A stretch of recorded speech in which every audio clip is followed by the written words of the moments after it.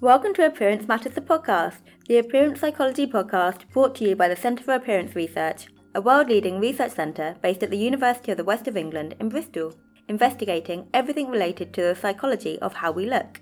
I'm Nadia. And I'm Jade. And it's January 2019. aka peak diet culture season. Right, it's new year, new you, new body, all that kind of spiel. And we want to provide an alternative to how we view food and eating and our bodies. Right, so in this episode, we are going to be talking about intuitive eating with Laura Thomas, PhD, a registered nutritionist and all-round superstar, we think. Agreed. And we're going to go more or less straight in. But before we do get to Laura, I just want to read a bit of an opening piece that she wrote for Refinery 29, just to kind of set the scene a bit, set the tone. Right.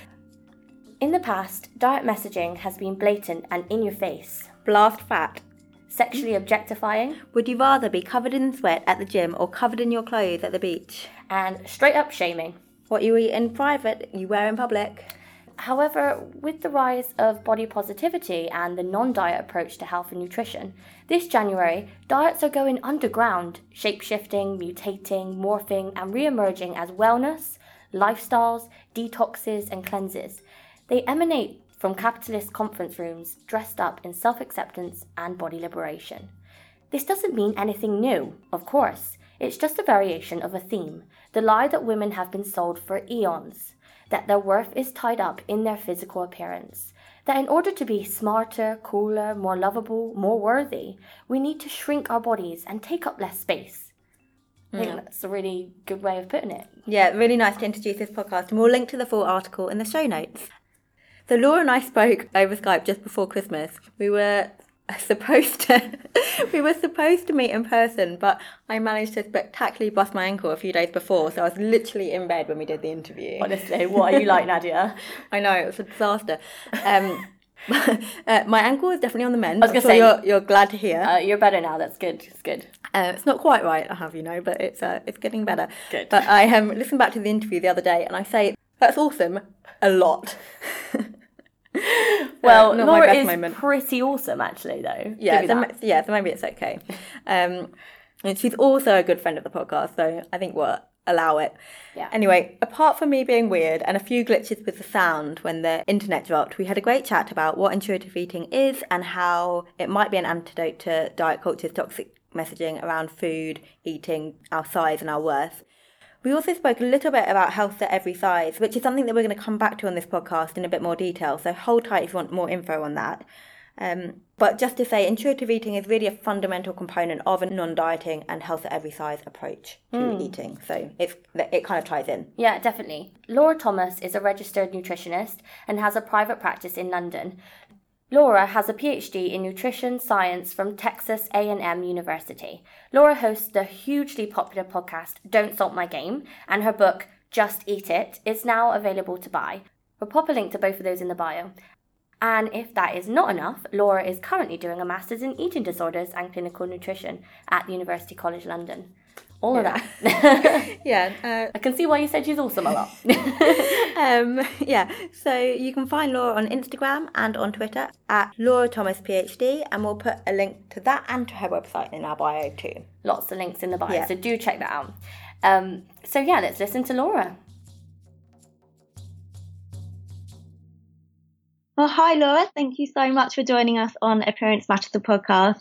I'm absolutely thrilled, been meaning to get you on the podcast for ages, so I'm really excited to be speaking with you now. Well, thank you for having me. I'm a big fan of the podcast, so it's really nice and exciting to finally be on it. Awesome. So, as you know, we're going to be talking about intuitive eating, which is completely your jam, so I've got a bunch of questions I want to ask you about on that. I've got you down as a non-diet approach nutritionist, and I think it'd be really helpful if you explain for me and for the listeners what that actually is. What does that mean? Sure. Yeah. So traditionally in nutrition and dietetics, our focus can be very weight centric. And as a result, we have a tendency to reduce people's physical and emotional well-being down to a body weight problem. And what the literature tells us is that dieting and weight loss attempts have an incredibly high failure rate, as well as some potentially harmful physical and psychological side effects.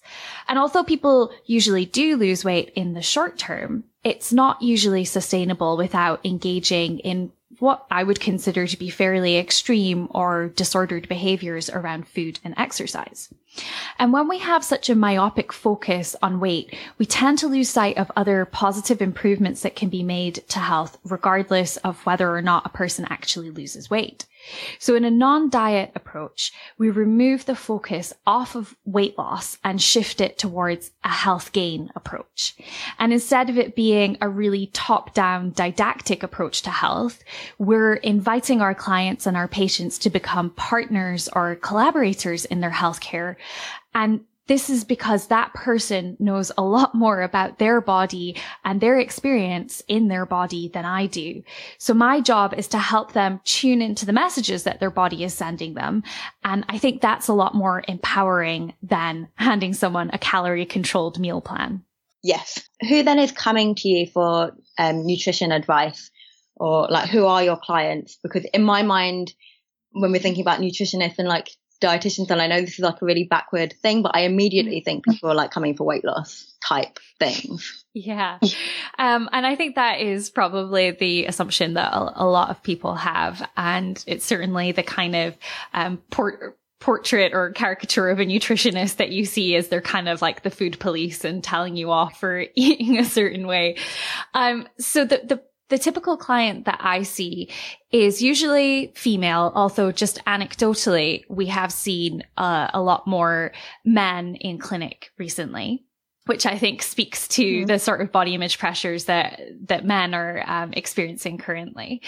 And typically a lot of women, they have often been chronic dieters, just going round and round that dieting merry-go-round for 20, 30, 40 years sometimes, by the time that they come to see me. And really they've just reached the end of their tether with dieting and diet culture. And they may have come across the concepts of intuitive eating or my work more specifically kind of online on Instagram or my podcast. And so they've maybe heard about the concept of intuitive eating, and it's really resonated with them, this idea that we can actually let go of dieting and learn to tune into the signals that our body's sending us. So that's one type of client that we see a lot of. Another, what we also see are people who have really engaged in disordered eating behaviors. So they would have like a prodromal eating disorder, so a subclinical eating disorder, or something that isn't recognized as a clinical eating disorder like orthorexia, for instance. So we see a lot of that, a lot of people who've really been bitten by the sort of clean eating or wellness bug, and now they have a bit of a hangover from that and are really struggling to make peace with food and to just be able to eat in a way that is intuitive to them and their bodies, and kind of shirk off these dieting rules and restrictions that we've kind of had placed on us by diet culture. Okay, that's great. That's really helpful. Thank you. So let's get on to intuitive eating. Can you give me like the headlines of intuitive eating? Like, what is it? What does it mean? Okay, I will try and distill it down, but it is a really big and nuanced concept. Right. But essentially, it is about learning to tune into the signals that your body is sending you for things like hunger and fullness, but also satisfaction and pleasure, and what gives you a sense of stamina and energy and well-being in your body rather than external dieting rules. So that's kind of like the headline. Right.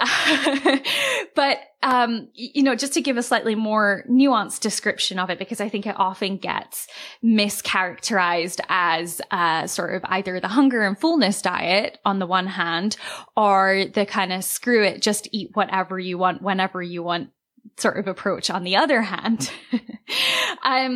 So again, intuitive eating is a specific intervention and that fits within the non-diet paradigm. So again, meaning that the goal is health gain, both in terms of physical and psychological well-being, not weight loss, although sometimes weight loss is a side effect, but that's not the intention behind it. But the intervention was designed by two US dietitians in the 90s, Evelyn Tribole and Elise Resch. And they wrote a book called Intuitive Eating to help their clients get off that dieting merry-go-round, that was causing them a lot of angst and like feelings of failure. And really they wanted to help their clients develop a healthier relationship with food and their bodies. So the intervention is made up of 10 component parts. Right. And that, like I kind of touched on, they essentially involve breaking down external food rules and restrictions that often get us stuck in a loop in our heads about good and bad foods and healthy versus unhealthy foods that can lead to restrained eating, which, as I'm sure you're familiar with, can then lead to disinhibited eating and binge eating, which of course doesn't make people feel great, and it's not particularly satisfying eating experience. So we break down food rules. We learn to practice what I call food neutrality, where we learn to see food as just food. It's all on a level playing field, and we bring it down off of a pedestal and remove that forbidden fruit effect. Right. And then once we've stripped away all those external rules and restrictions, we can then learn how to tune into our own internal cues for hunger, satiety, pleasure, satisfaction, energy and stamina, and those things that I mentioned earlier. But I just want to highlight that it is a process, and it does take a bit of work to get back to that place of intuitive eating. And the theory being, of course, that we are all born with this innate ability, but it gets eroded over time through diet rules and, well-meaning, but perhaps unhelpful messages about clearing our plates or not being able to have dessert until we finish our vegetables and things like that. Okay, cool. And you mentioned one of the myths, and I think that's in terms of sometimes when you see or like read about intuitive eating, I think and even just hearing you talk, I can imagine that there will be people viewing intuitive eating as being a kind of eat whatever you like and having a lot of fear around that, or kind of thinking, well, like, oh, that's all very well and good, but I know that that's not going to work for me, because like if I ate whatever I like, it's going to be like a disaster. Like I would never eat a vegetable, like, or like that kind of thing, and that can't be healthy. Like that can't be a good thing. So like what are your thoughts on that, or what kind of, do you get that quite a lot? Oh my goodness, yeah, all the time. Everyone thinks that if you stop paying attention to external dieting rules and start tuning into your body, that it's just going to be a free-for-all and you're just going to eat donuts all day. And so a couple of things to maybe highlight on that, because it's completely a valid concern. But I would first of all just remind people that, we were all sort of born with this ability, and we're quite willing to accept that children have this innate ability. And so to just remind yourself, or just kind of hold in your mind, that diet culture has kind of taught us or conditioned us not to trust our bodies. So it's just reminding yourself that actually you do have that innate ability. It's just maybe going to take a little while to remove the layers of diet culture and disordered eating to get back to that point. So that's the first thing that I would say. Mm-hmm. Secondly, I would offer that the research that we have so far on intuitive eating seems to indicate that actually people who are more intuitive eaters have higher diet qualities and more dietary variety. So just to sort of drop the research in there a little bit. But lastly, and I think this is where I was speaking to this idea of we're the experts of our own bodies.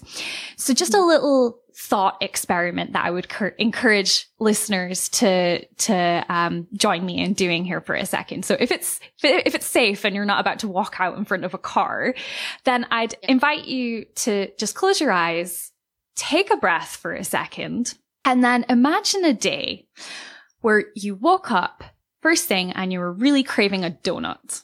And so you went out and you bought like a box of 6 donuts. And so for your breakfast, you had a donut. And then for your mid-morning snack, you had another donut.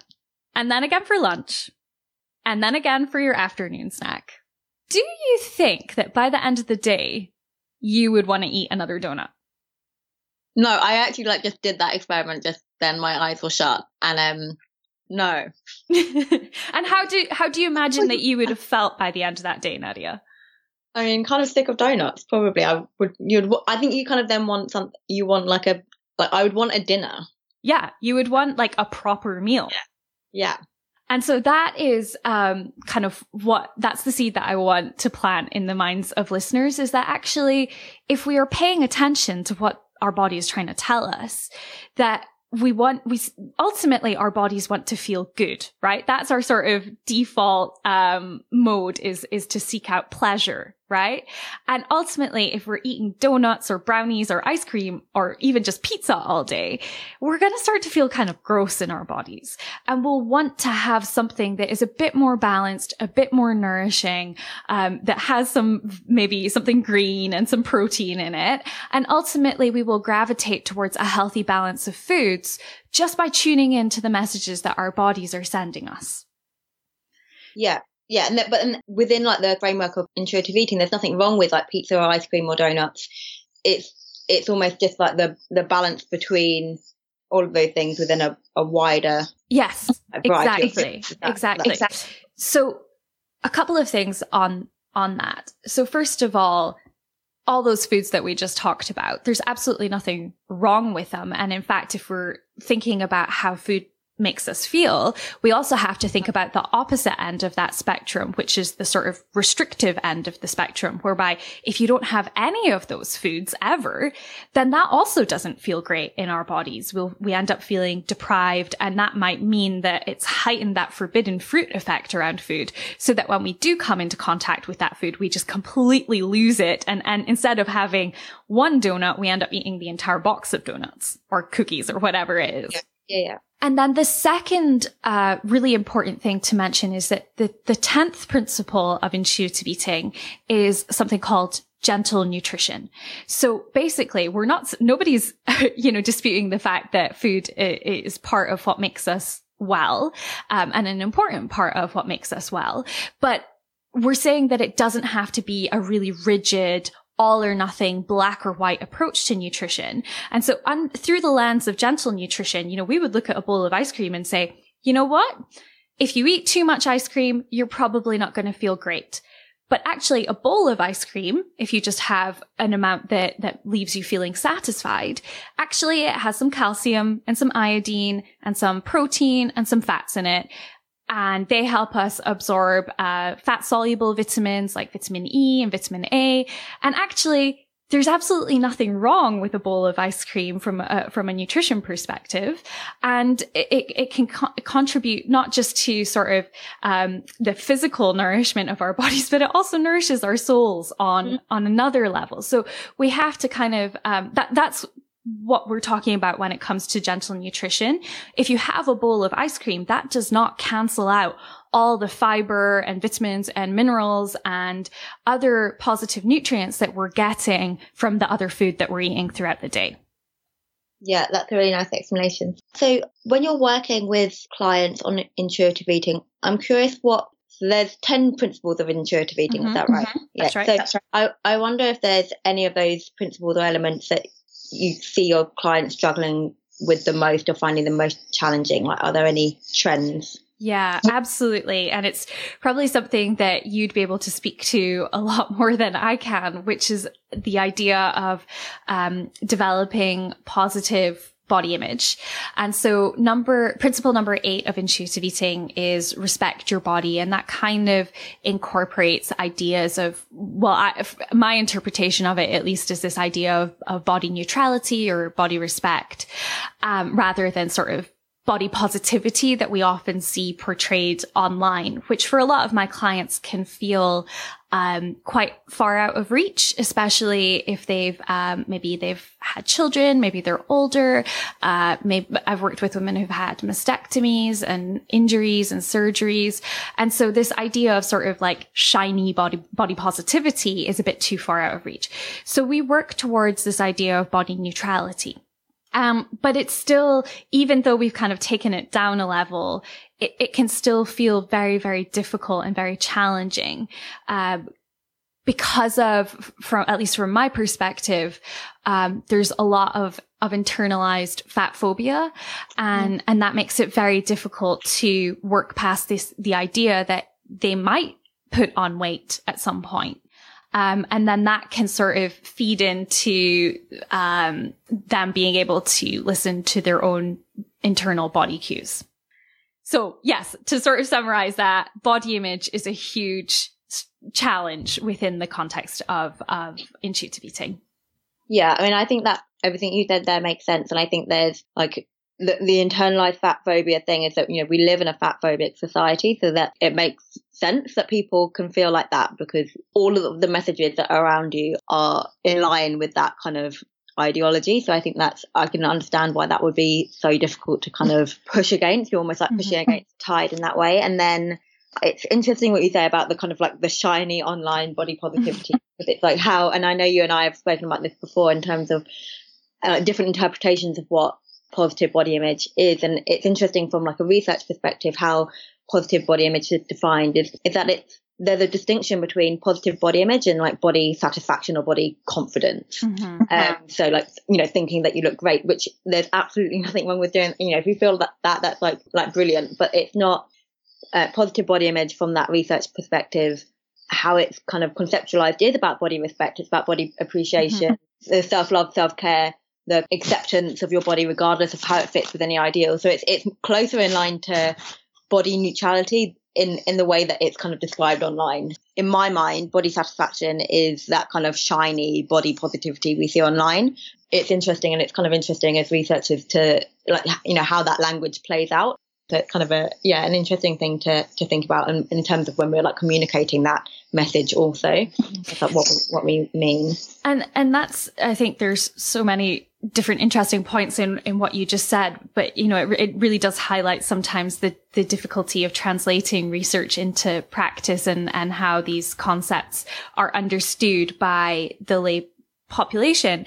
And one thing that I ask my clients is what positive body image or body satisfaction means to them and what that looks like for them, and get them to define that for themselves. And oftentimes it's actually not thinking about their bodies all that much and sort of being in their body and using their body, but not self-objectifying and sort of thinking, oh God, I look super hot all the time, or I look flawless and bootylicious, but actually just being able to take care of their bodies and respect their bodies and move on with the rest of their day. And I think that sort of aligns with the concepts that you were talking about within the sort of research context. Yeah.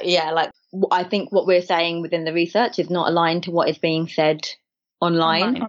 So then I wonder from the research perspective how we fit what's going on in the broader domain. Well, this is why I think it's so important that people like you and Philippa have started Instagram accounts, and you're kind of saying, actually, look, this is the science says that you don't have to be like bootylicious or feel like you don't have to post pictures of your belly rolls online in order to feel good and grounded in your body. And I think that is such a key message to get across, because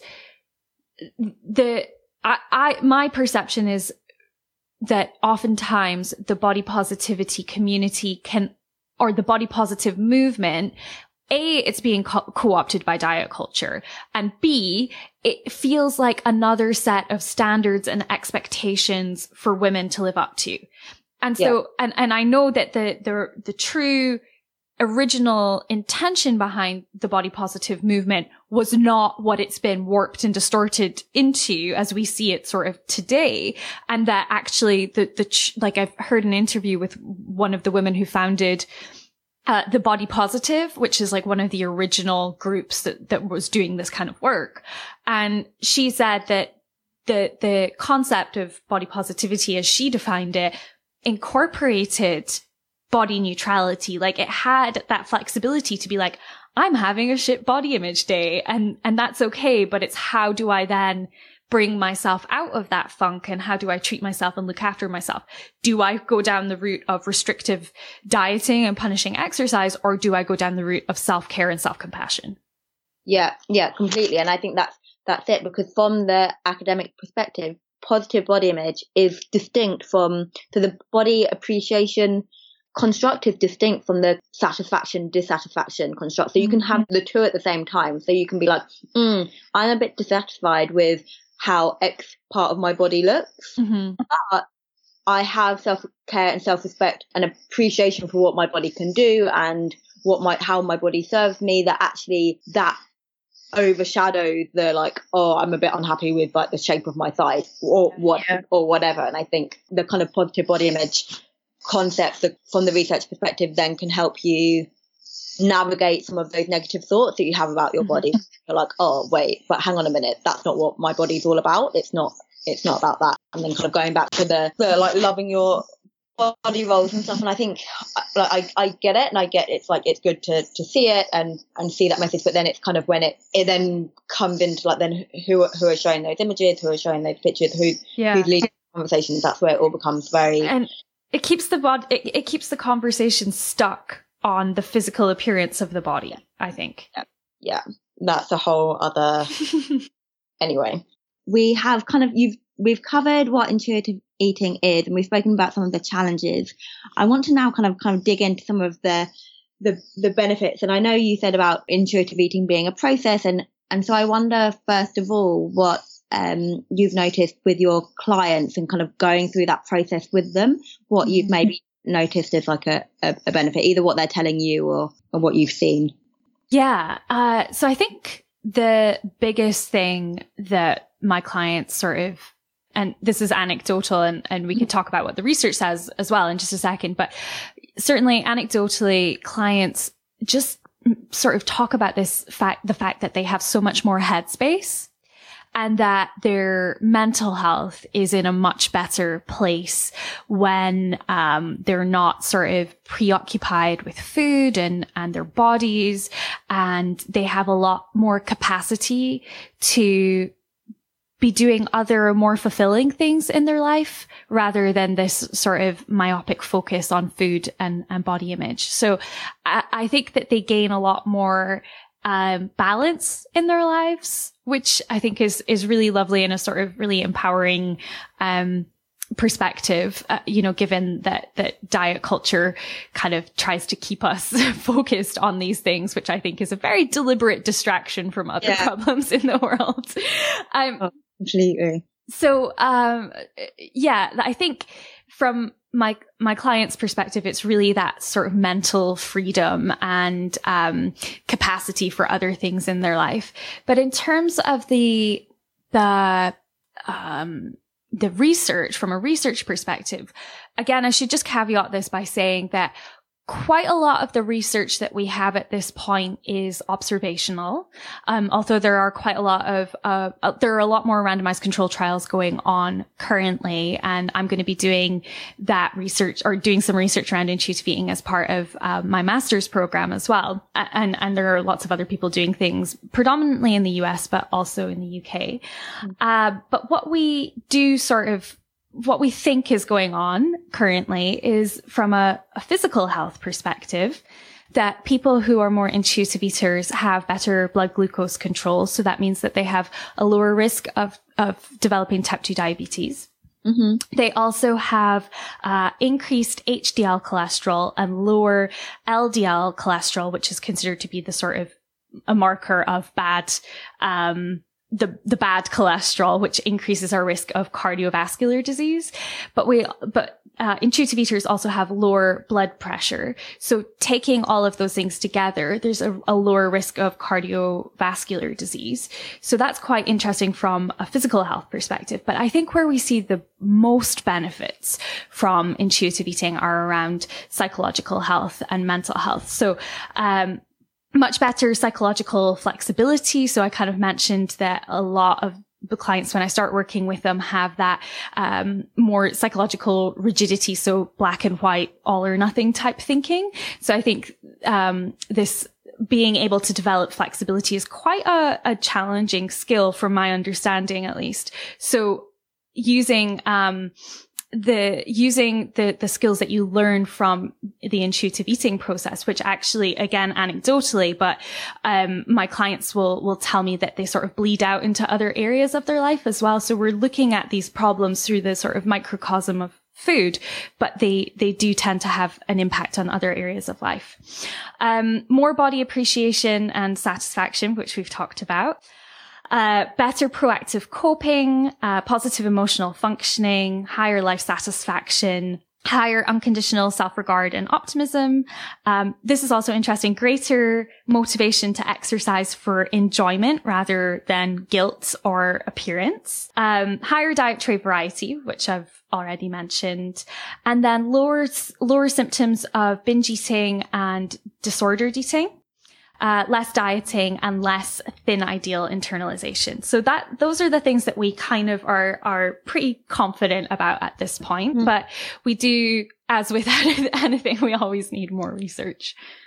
Yeah, sure. And just a follow up from what you said, because you said most of the research is based on observational data. Is that like food diaries? What do you mean by observational data? Yeah. So what we mean is that, we've got sort of cross-sectional data where we've calculated people's intuitive eating score using Tracy Tilka's methodology that she developed, which is the intuitive eating scale, which is in its second iteration now. So basically we can calculate people's intuitive eating scores, and then we can correlate that with markers of something like psychological flexibility or dietary variety or blood pressure or any of these other sort of metrics, and say, okay, people who are higher on the intuitive eating scale are lower in psychological rigidity, let's say, just as an example. So we can say that there's a correlation there, but we don't know for sure that there's a cause and effect relationship.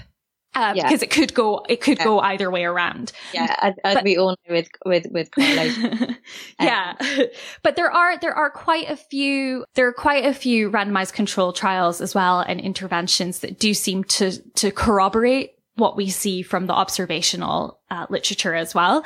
But we do need, as always, more RCTs would be great, please. And thank you to any researchers who are listening. Yeah, that's awesome. And just one other thing about the physical health benefits that you mentioned, because I think just kind of thinking of like the public health rhetoric we have around all of this and about diet and about how people should eat or not eat. Do you know, or I wonder if it's included within the research, are you getting those physical benefits across like the weight spectrum? So that's a good question. And I would have to kind of take a closer look at the literature. But my understanding, at least, is that most of the interventional studies that have been done are typically using, weight management groups as a control group. So that's the sort of standard of care. And the intuitive eating has been sort of proposed as an alternative to the traditional weight management, approach that we see, for instance, in the NHS. And so, and in fact, there is some research using a non-diet approach taking part in the in NHS Highlands at the moment, using Lucy Aphromore's WellNow model, which is a slightly different to intuitive eating, but very similar.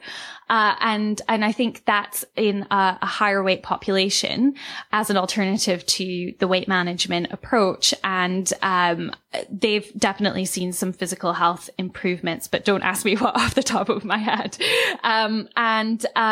So my understanding is, just to kind of succinctly answer your question, is that these physical health benefits are seen in higher weight populations. And then a lot of the observational stuff we've seen are from a lot of college age students, as with a lot of psychology research. It's, women, predominantly women, college age, who are actually a high risk population for disordered eating anyway. And we've definitely seen improvements in disordered eating, behaviors with higher IES-2 scores. That's awesome. So I have just one more question about intuitive eating, and then I've got a couple of other things that I want to ask you before we finish. Okay. So you've kind of covered all the different bits of intuitive eating, but then is intuitive eating for everyone? Is it something that you kind of like blanket recommend? Yeah. So it's an interesting question. And ultimately, we haven't done the research in all of the different populations in order to kind of ascertain the answer to that question. So what I would say is that as well as being a specific intervention of intuitive eating, the non-diet approach or health at every size approach is a kind of a lens in which to view nutrition problems through. So it's not, there is the specific intervention, but there's also sort of a general approach to nutrition. And I think that what we've seen, and I know a lot of my colleagues are working to manage different conditions using a non-diet or an intuitive eating lens. And we know that we can help improve outcomes around things like diabetes, so type 2 diabetes, polycystic ovary syndrome in women, IBS is another example. So we're kind of working with different populations and applying an intuitive eating lens to these nutrition problems. And so my perspective on this, at least, is that we can adapt an intuitive eating intervention to fit with different diseases or different conditions. The place where we need to be very, very careful, I think, though, is with something like eating disorder recovery. So we do have a pilot study, a 2-year pilot study that indicates that components of intuitive eating do help improve recovery outcomes as a sort of adjunct therapy. However, obviously we can't tell people that are suffering from a restrictive eating disorder to go off and listen to their hunger and satiety cues. That's probably not going to end well. And they do need to be on a structured meal plan until they are at that stage in recovery where we can kind of take off that, if you imagine the meal plan in recovery as sort of like stabilizers on a bike, eventually we will be able to remove those, but you need them in order to get to the point where you're regularly experiencing hunger and satiety cues. So in the very early stages of eating disorder recovery, not all of the principles will be applicable, but that doesn't mean to say that you can't start teaching about rejecting diet culture and learning to honor your emotional hunger and various other sort of aspects of the intuitive eating process. You can, and kind of learning to challenge the food police and things like that. Those are all great tools to have in your toolkit, in your recovery toolkit. So that research still needs to be done.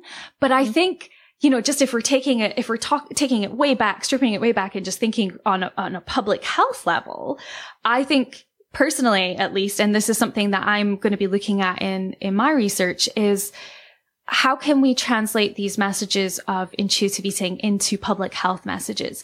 And I think that, at least my opinion, is that some of the messages of intuitive eating are far more empowering and far better messages than a lot of the current messages that we have. So things like mindful eating instead of labeling menus with calorie counts, which we know could be really damaging for people with eating disorders or disordered eating. Encouraging people to tune into feelings of hunger and fullness and to eat a variety and a balance of foods instead of sort of being the food police.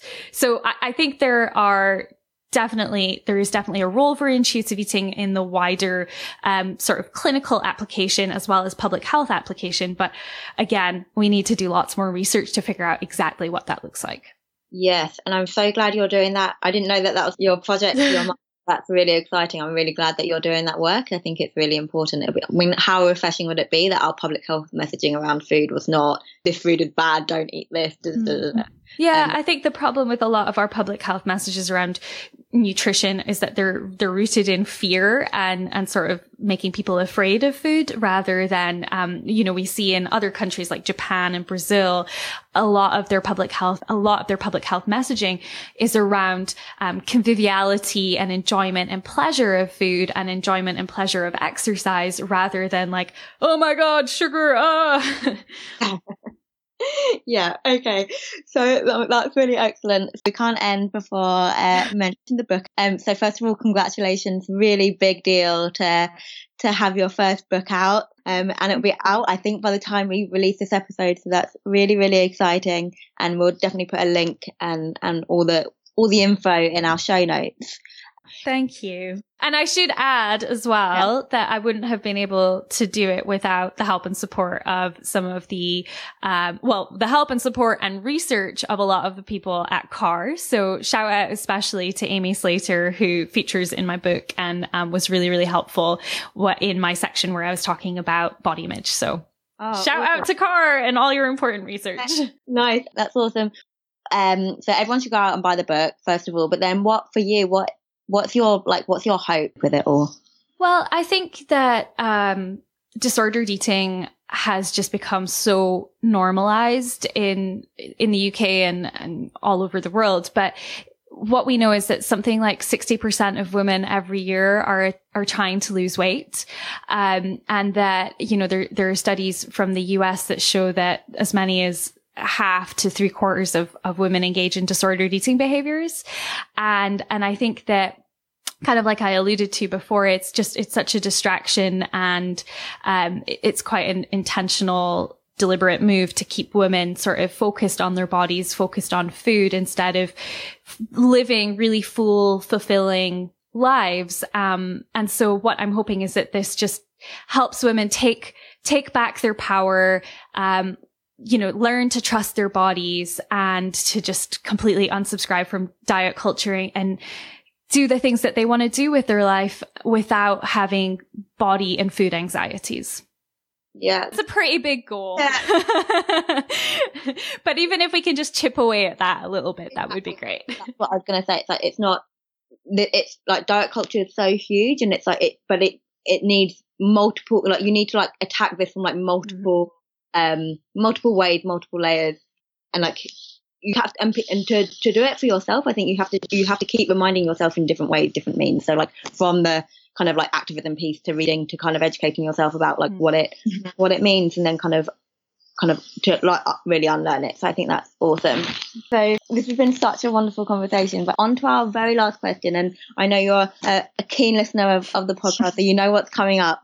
But at the centre we have our weekly team coffee and cake morning, and we all take it in turns to bring in cake. I think I'm definitely overdue bringing in cake. So just thinking about it now. But if you can come along and visit us in Bristol, what cake would you bring and why? Okay, so I have given a lot of thought to this question. I always answer it in my head every time I'm listening to the podcast. And so just some context. My husband does not like fruity flavors or anything with fruit in it. And I really love lemon cake. So I would want to bring a set of cupcakes that were that sort of like gooey, lemony, like really moist cake with like thick lemony frosting on top. That would be my dream cake. And I can never have it because of my husband. So I would bring it along to CAR. Yeah. So that sounds delicious, but I mean, this is going to sound dumb, but like to me, lemon doesn't count as I mean, I know it is a fruit. Like I know lemon is a fruit, but like, so my sister has a big aversion to fruit in cakes, but it's like dried fruit or, Yeah. I don't find like I'm intrigued that lemon is an offensive.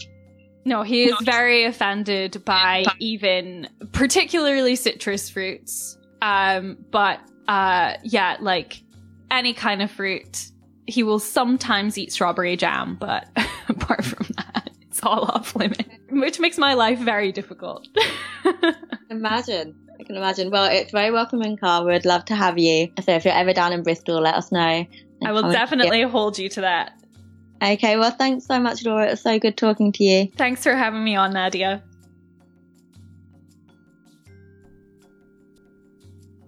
That was awesome. Are you trolling me, Jade? Obviously. No, I actually wasn't. Genuinely thought that was awesome, and also love the shout out for Amy, by the way. For those of you that don't know, Amy Slater is our Deputy Director here at CAR, and she specialises in social media and body image, and she's my Director of Studies for my PhD. She is awesome too. Yeah, agreed. Amy is wonderful. See, new adjective. See, there we go. Anyway, a few follow-up points from the interview with Laura quickly. I think it's probably worth listing the 10 principles of intuitive eating. I know Laura mentioned a couple of them, but I think it'd be nice to have the full list. Yeah, right. And then if you're interested in digging deeper into intuitive eating, there are a bunch of resources like Laura's book, which is out now and in our show notes. Yeah, I've just got it. I can't wait to read it. You can also check out intuitiveeating.org, and I've just discovered one of the co-authors of the original Intuitive Eating book, Evelyn Tribole, I hope I'm saying her name right, that Laura mentioned, is now on Instagram at Evelyn Tribole.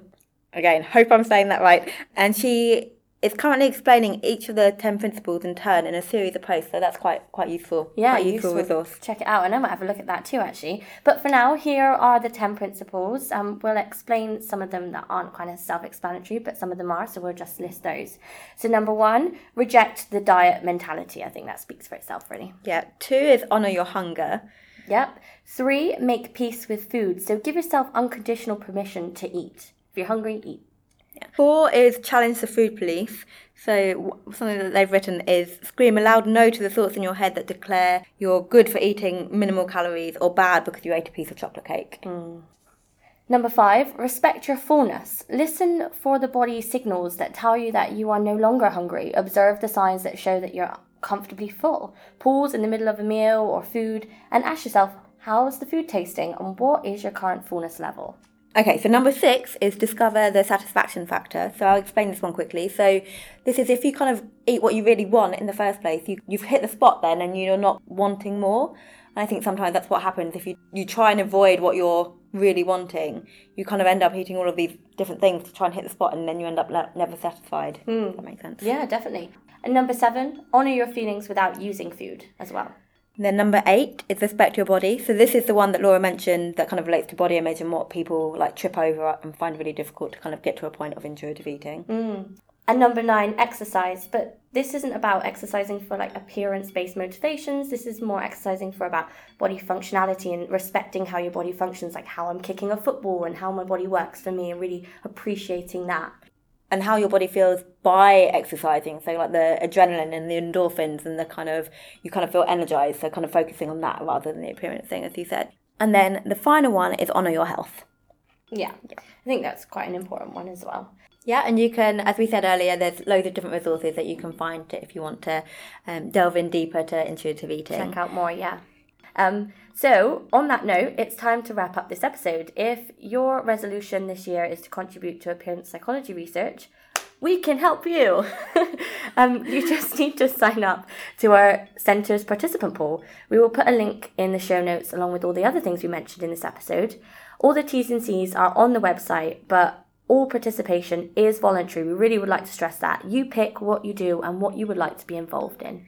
Yeah, we would really love more people to be involved in our research, so definitely check it out just to see if it is something you're interested in.